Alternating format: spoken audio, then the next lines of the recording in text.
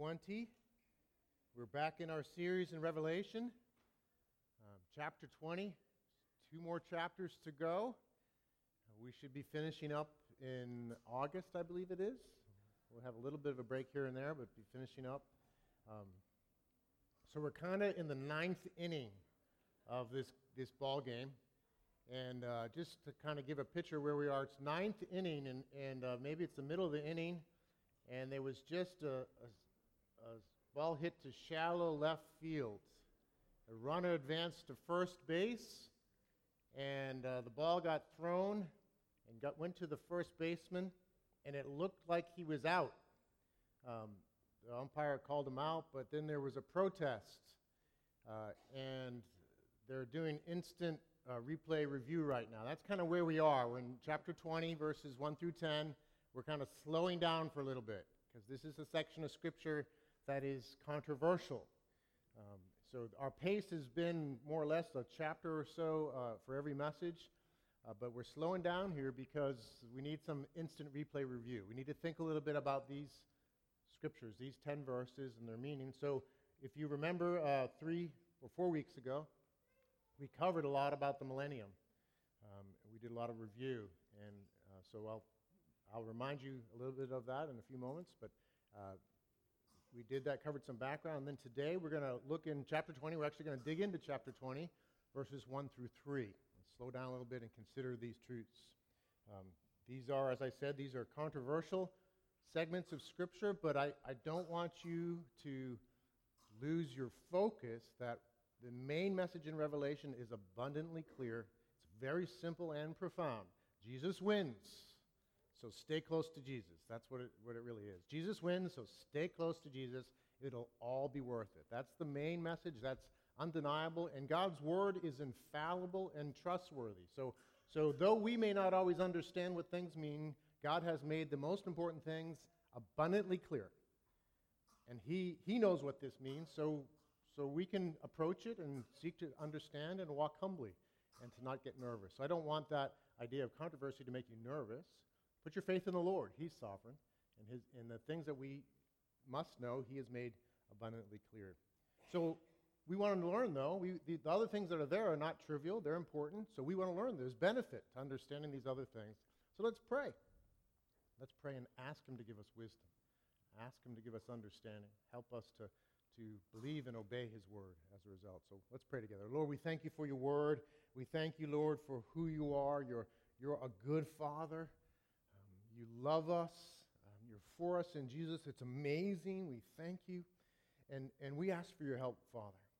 We want to understand these truths, and we want to, by Your grace and power in our lives, believe and obey, to live out these truths, Lord God. There's nothing better than to walk with You in Your ways, so help us to understand. Help me, Lord, to teach. Help me to explain Your Word. Help me in this message that's a little more teaching heavy, just to teach well. I'm aware of my weakness, a week at youth camp and very little sleep, but You are able, and so we look to You. We're excited for how You'll teach us and change our lives as a result. Be glorified in all this, we pray. In Christ's name, amen. Read with me as I read through chapter 20, verses 1 through 10. It says, "Then I saw an angel coming down from heaven, holding in his hand the key to the bottomless pit and a great chain. And he seized the dragon, that ancient serpent, who is the devil and Satan, and bound him for 1,000 years, and threw him into the pit, and shut it, and sealed it over him, so that he might not deceive the nations any longer, until the 1,000 years were ended. After that he must be released for a little while. Then I saw thrones, and seated on them were those to whom the authority to judge was committed.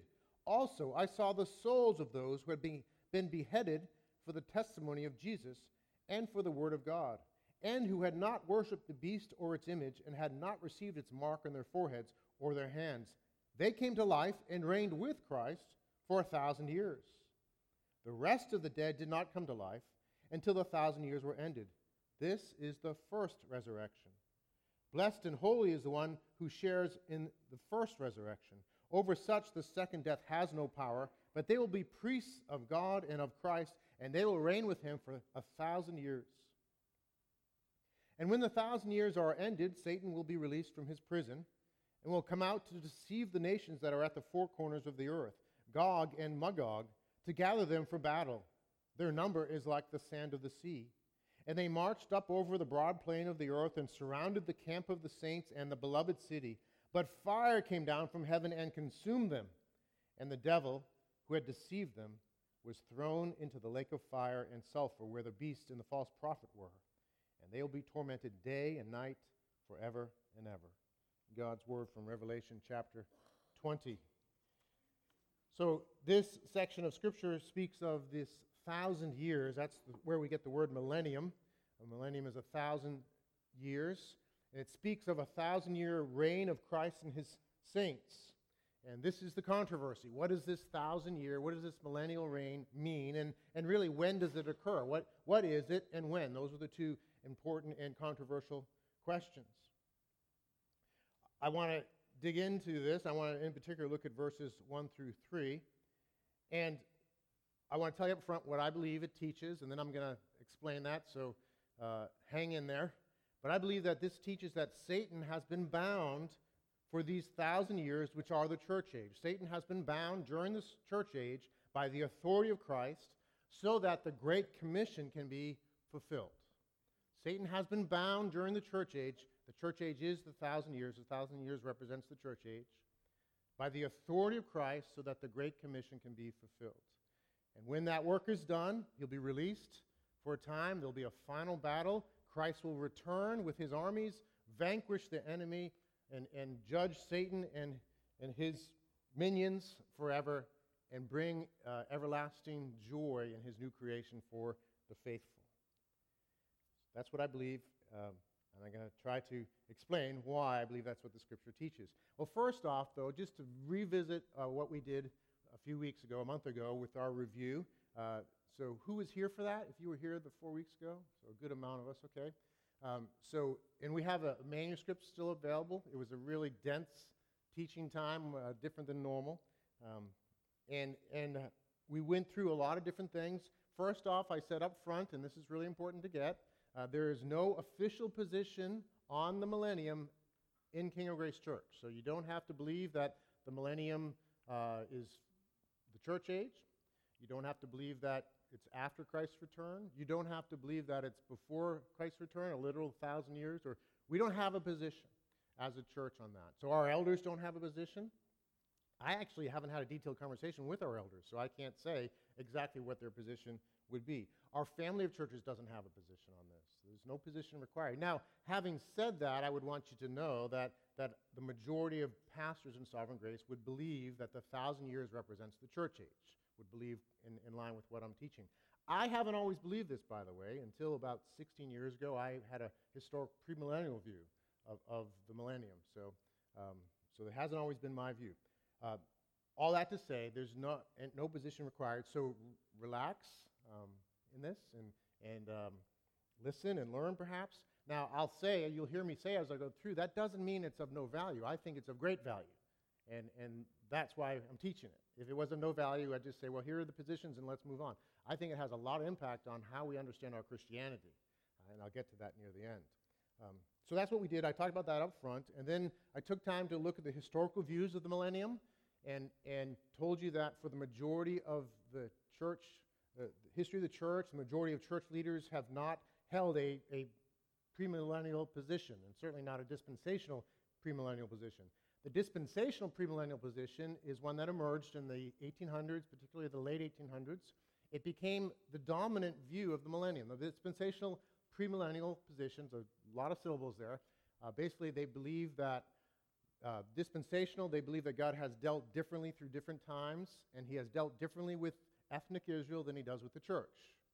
And in line with that, they understand the millennium as a literal 1,000 years that is a reign of Christ on earth after he returns. And that reign is about fulfilling the promises to Israel that we find in the Old Testament. That's kind of a way to sum it up, I think.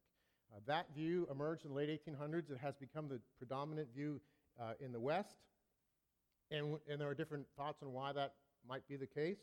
Certainly, if that's your view, you're thinking, well, because the Scriptures teach that. That's why that's the case. I respectfully understand and disagree with that. I don't think the Scriptures teach it, but But there's other things. There was a very strong amillennial, postmillennial optimism before the Civil War and the two world wars, and so there was this view of the millennium that it's just things are going to get better and better, and the gospel's going to go forward, the world will change, and it'll be wonderful. And then there was a lot of drift away from the authority of Scripture, and that was all mixed together. And then those wars hit, and people said, "Wait a second, we don't believe that. We believe the Bible. We're not humanists, in the sense that people are just going to get better." And so they started to drift away from that. They saw the connection between those other views and liberalism and so forth. So that is probably part of the appeal. But it became the dominant view. So I talked about that. And then I spent the majority of the time surveying a large number of scriptures. You guys remember that? About a gazillion scriptures going through the Old and New Testament. I did that because I wanted you to see what all the other scriptures talk about. And sometimes when you're trying to understand Scripture, when you got one passage that's hard to understand, the best thing is to look at what all the rest of the Bible says and then to weigh it. And what I would say is when the weight of the rest of the Bible kind of goes this way, then let this part of Scripture go with it. Don't say, well, this says something different. And so that was part of that. As I look at the entirety of the Old and New Testament, I see, and I think it's there, I really don't see anywhere in those other verses that explicitly talks about a millennium that is going to occur a little 1,000 years after the reign of Christ. I don't see it anywhere else. There are some passages that could say that, but nothing explicit. The weight of all the other passages that say basically together that Christ is going to return. There's going to be a resurrection of the just and the unjust, the wicked and the faithful. He's going to bring judgment, and a judgment of rewards for believers and of eternal damnation for the wicked. And then there'll be a new creation. And those who are His will live in that new creation. So those are grouped together. And they're grouped together in a way that I think that is to be understood as immediate. They happen together time-wise. They're not spread out. They're always put together in all these other scriptures. And the weight of Scripture says that again and again. So that's what I went through. And I think that's important in wrestling with these things and weighing these things. By the way, this is really why I have this view, more than what Revelation 20 says. The reason I believe that the Revelation 20 represents the church age is because when I look at the rest of Scripture, the balance goes boom, and I can't dismiss what the rest of Scripture says in terms of this. So that, just so you know that. I'd love to talk with you afterwards, by the way, on all these things. I'd be glad to answer any questions you have. And again, I'm seeking to be submitted to the Word here so we can learn together. Well, all that review, I think, helps us now as we enter into Revelation chapter 20 and understanding what's here, understanding what it's teaching. And I would say in light of that background, I believe Revelation 20 teaches something different than certainly the dispensational premill view and also the premill view. There's a historic premill view that has a different view but still says that there's a literal, well, it doesn't have to be literal, but there's an age after Christ's return of the kingdom being here on earth. And the teaching in that is that there'll be a kingdom that will be established, that there'll be resurrected believers there, and there'll be unresurrected people there as well. There'll even be unregenerate people there that He'll be reigning over them. They'll be dwelling together under the reign of Christ. It'll be on earth that's not yet renewed, so it still will be a fallen world where He will reign for this time period. And then at the end of that, Satan will be released. And he will once again deceive the nations. There'll be a rebellion among the unregenerate that are there on the earth, and then that will be overthrown. Then there'll be final judgment in the new earth. So that's the teaching. But I believe that Revelation 20 can be understood easily in a very different way. So bear with me as we go through this.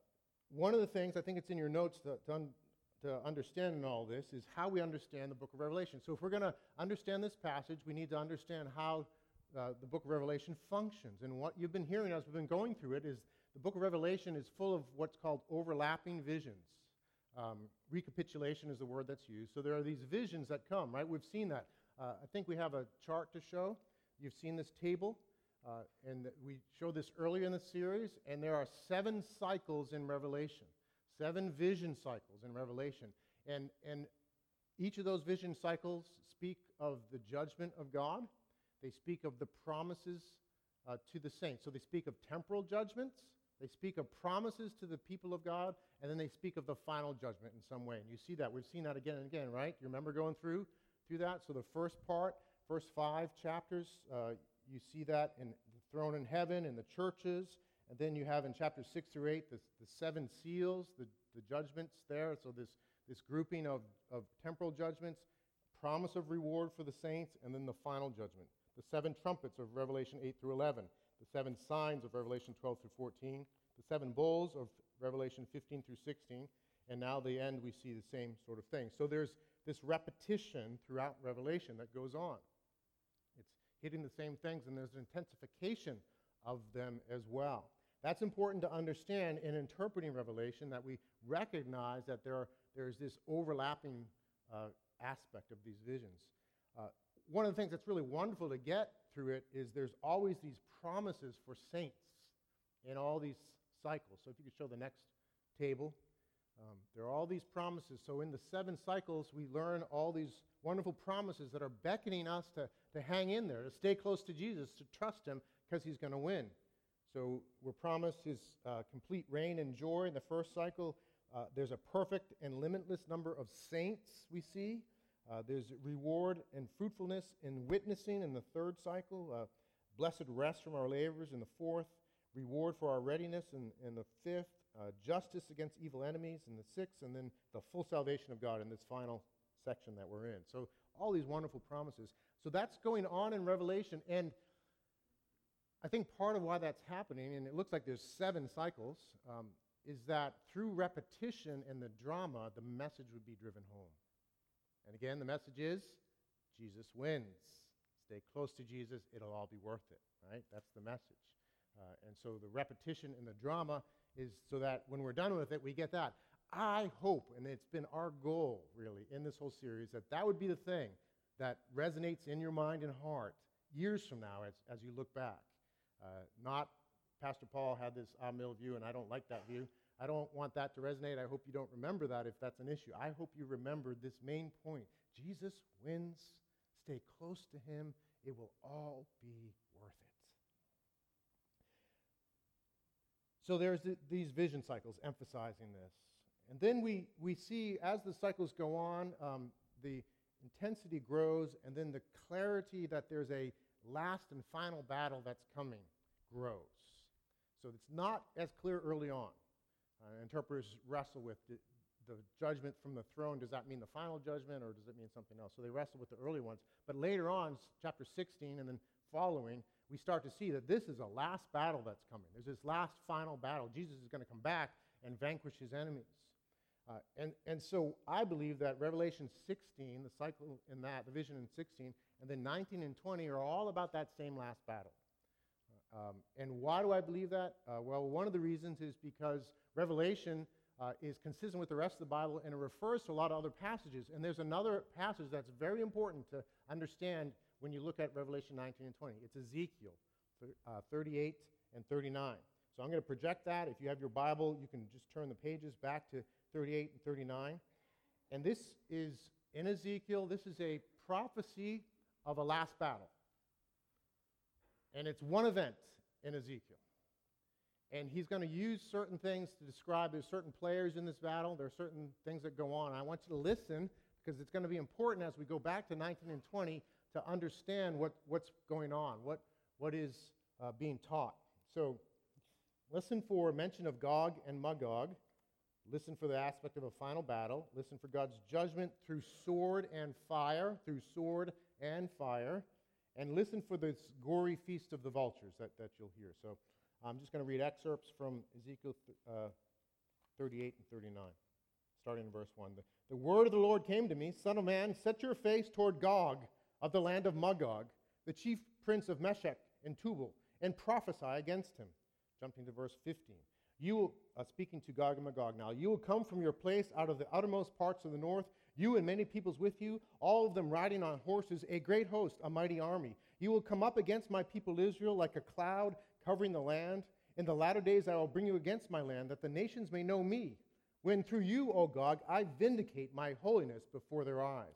Verse 19. For in my jealousy and in my blazing wrath I declare, on that day there will be a great earthquake in the land of Israel. The fish of the sea and the birds of the heavens and the beasts of the field and all creeping things that creep on the ground and all the people who are on the face of the earth shall quake at my presence. And the mountains shall be thrown down and the cliffs shall fall and every wall shall tumble to the ground. I will summon a sword against Gog on all my mountains, declares the Lord God. Every man's sword will be against his brother. With pestilence and bloodshed I will enter into judgment with him, and I will rain upon him and his hordes and the many peoples who are with him torrential rains and hailstones, fire and sulfur. So I will show my greatness and my holiness and make myself known in the eyes of many nations. Then they will know that I am the Lord. So far, sounds a lot like Revelation, right? And then jumping to chapter 39, verse 17. As for you, son of man, thus says the Lord God. So now he's speaking to Ezekiel. Speak to the birds of every sort and to all the beasts of the field. Assemble and come gather from all around to the sacrificial feast that I am preparing for you, a great sacrificial feast on the mountains of Israel. And you shall eat flesh and drink blood. You shall eat the flesh of the mighty and drink the blood of the princes of the earth, of rams, of lambs, and of he-goats, of bulls, all of them fat beasts of Bashan. And you shall eat fat till you are filled, and drink blood till you are drunk at the sacrificial feast that I am preparing for you. And you shall be filled at my table with horses and charioteers, with mighty men and all kinds of warriors, declares the Lord God. And I will set my glory among the nations, and all the nations shall see my judgment that I have executed, and my hand that I have laid on them. So Ezekiel 38, 39, I trust that you see a lot of parallels with Revelation. It sounds very much the same, and the same sorts of things going on. Now, if we compare that passage, so if you have it open, stay there. If you compare that passage, and maybe you can have your finger in chapter 19, we'll see a lot of comparisons. So we covered chapter 19 some weeks ago, and we see in chapter 19 that Jesus arrives with the armies of heaven on white horses, and they conquer the kings of the earth and the nations with their armies. These armies are arrayed against them. It's through the sword of Jesus. So judgment is brought by the armies of God, Jesus' return with his people, through the sword. And then in chapter 19, verse 17, are almost the exact words of Ezekiel 39:17, where there's this invitation to a feast, right, for the vultures. It's kind of gory, but there's this feast of the vanquished for the vultures. So that's chapter 19. It's almost the exact same words. So we can see chapter 19 is corresponding to Ezekiel 38 and 39. We know that. So those parallels are there. And then the beast and the false prophet are sent to everlasting judgment. God is exalted through that. Then turn to chapter 20, and we get a repeat performance, but now Gog and Magog are mentioned. Right? We saw Gog and Magog in 38 and 39. That's not a common word in Scripture. So there's a connection, obviously, in chapter 20 to the same one event in Ezekiel 38 and 39. So that's key to get. One event, Ezekiel 38 and 39, apparently two events in 19 and 20. Now the nations are arrayed against the armies of heaven again in chapter 20, right after this millennial age, after Satan is released. There's the nations arrayed against the armies of heaven, and they're conquered again by fire this time. But remember, Ezekiel says they're going to be conquered by sword and fire. They're both mentioned as one event in Ezekiel 38 and 39. Now, two separate chapters here. And then Satan is thrown into the lake of fire with the beast and the false prophet. It says actually in verse 20 in the English translation, the beast and the false prophet were. But there's no verb there in the original language. It just says where the beast and the false prophet. So that's important to get too, because people understand Revelation in 19 and 20 as chronological. 19 happens first, and then Jesus is returned, then the millennial kingdom, Satan is bound, the millennial kingdom starts after Jesus' return, right? And then there's the final thing. So that premillennial view flows out of understanding 19 and 20 as two separate events. But Ezekiel 38 and 39 has them as one, and it's clear that both 19 and 20 refer to the same prophecy, one event in Ezekiel 38 and 39. So what I believe, it's consistent with what we've seen in Revelation, right? There's this repetition of visions, repetition from slightly different angles to emphasize different aspects. So 19 and 20 are repeating the same occurrence from different angles to emphasize different things going on. We saw it earlier too, chapter 16, by the way, right? When we looked at that some time ago, it's the gathering of the nations. They assemble at Armageddon. So Revelation 16:12 through 16, you can look back there and see the same thing. So that's another cycle. It's not a separate thing. We know 16 is the final battle. So 19 and 20. It's right in line with what we see throughout Revelation, and right in line certainly with Ezekiel, that there's this, and what I believe it teaches is that there's really one final battle that's consistent with the entirety of Scripture, seen from different angles. So now let's dig a little bit into some of the other aspects that says that Satan is bound. At the beginning, in verses 1 through 3, so emphasizing verses 1 through 3, we see that Satan is bound. So this is at the beginning of the chapter, and if my chronology is correct, Satan is bound before Christ returns. He's bound during these 1,000 years so that he might not deceive the nations. So he's bound here, and what I've said is that I believe that he's bound so that he might not deceive the nations, so that the Great Commission can be fulfilled. And I would say that he's not bound completely. Now, as people hear that, they say, wait a second, is that true? As I look through Scripture, it certainly doesn't look like he's only bound partially. It looks like as I look through Scripture and I look at reality, it certainly looks like he's not bound. I see him working. Well, we'll get to that, so hang on to that question. We'll look at some Scriptures. So he's bound and he's cast into the abyss. What is the abyss? Well, it's the bottomless pit. The Greek word is abyss, and this is a theme throughout Scripture. There's this place. It's a prison. It's a pit. It's a bottomless pit. It's a place where the enemies of God are put. It's a prison where they're stored, basically, and they're put out of the way. And it's a prison that can be opened and shut. All right. So you can look throughout Scripture about this. It's interesting in Jesus' ministry. The demons are confronted in Luke 8. We have that Scripture to put up. Luke 8:30 to 31. The legion, right? The story where there's a guy who's demonized. He's afflicted by a whole legion of demons. It says, Jesus then asked him, what is your name? And he said, Legion, for many demons had entered him. And they begged Jesus, not to command them to depart into the abyss. So they understand that there's this prison they can be thrown into, and they're begging Jesus, please don't put us there. 1 Peter talks about the spirits. Jesus went and proclaimed to the spirits in prison, and that word in prison is a particular word, speaking of the deepest parts of hell, of Hades. So it's not the final judgment, the lake of fire judgment. It's a temporary place to store God's enemies. It's a prison. 2 Peter 2:4 as well. It says, if God did not spare angels when they sinned, but cast them into hell, so the word is Tartarus. It's a place. It's the same thing. It's this prison, this abyss. And we've seen it in Revelation already. We saw in chapter 9 that there's this abyss. And this abyss in chapter 9 gets opened. And all these demons come out of it. It says in chapter 9, the fifth angel blew his trumpet, and I saw a star fallen from heaven to earth, and he was given the key to the shaft of the bottomless pit. So very similar to chapter 20. He opened the shaft of the bottomless pit, and from the shaft rose smoke like the smoke of a great furnace, and the sun and the air were darkened with the smoke from the shaft. Then from the smoke came locusts on the earth, and they were given power like the power of scorpions on the earth. So these are demons, basically, being released out of the abyss onto the earth as part of God's judgments. And it says in verse 11 in chapter 9, they have as king over them the angel of the bottomless pit. His name in Hebrew is Abaddon, and in Greek he's called Apollyon. So it's Satan.